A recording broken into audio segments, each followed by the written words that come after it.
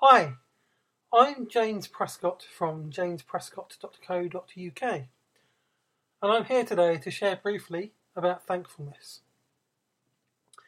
When we're given Christmas or birthday presents, we're usually very thankful for them at first. We say thank you to the people who gave them to us. We take extra care of them. We don't let anyone else use them. But once we've had these gifts for a while, the novelty wears off. We begin to take it for granted. It becomes a normal part of our daily lives. We can forget how grateful we were and how thankful we should be. And we can adopt this attitude to all the blessings we receive in our everyday lives. For example, we can do it with relationships. At the beginning, it's all romance, it's all exciting, it's all new. We take extra care about how we look, what we say or don't say, and we treasure the person a lot more.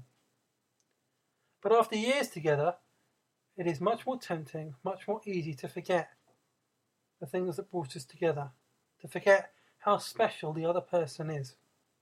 We can take the other person for granted and not realise what a precious gift we have in this relationship.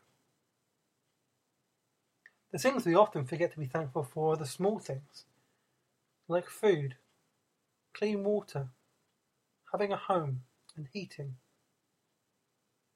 We don't think of these as real blessings in the West, and we often take them for granted. But in areas of extreme poverty, food, clean water, and having a home are treasured as the gifts they truly are.